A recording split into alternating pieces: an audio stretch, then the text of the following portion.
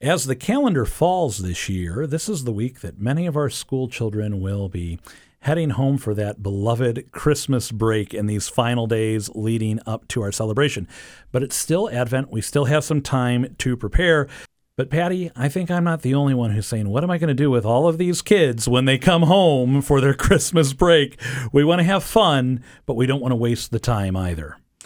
I thought it would be a good idea to take a look at some meaningful things that we can do with children that will, of course, help prepare for Christmas, but will also make lasting impressions, lasting memories, and bring faith into our preparations for Christmas. So first one today, these are going to be quick and easy this week, really. There's going to be nothing over the top or very difficult to do. But the first one I want to say is one that I was inspired by my own dad. For 60 years, the manger scene underneath the Christmas tree at my parents' house. My dad says it every year. I made that manger. He took the wood and he built it himself. He made the manger, so it has so much more meaning. And so I want to just say, make a manger. Make your something part of your manger scene.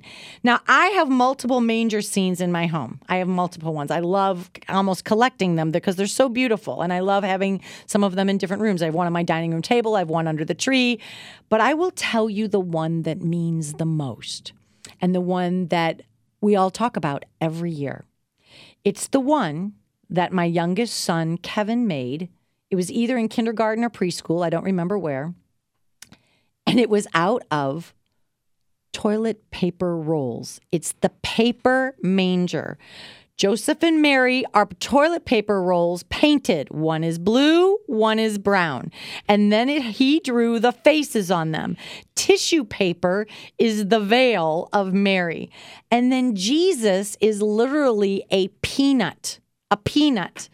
And then they made the manger for Jesus. You take the toilet paper roll, cut it in half, and glue one half curving up, the other half curving down to hold it. And then snips of paper became the grass and the straw. He made this, I'm not kidding you, when he was 4 or 5 years old. I kept it. It's my favorite manger scene. My point is, anybody can do this with toilet paper rolls or whatever you have in your house.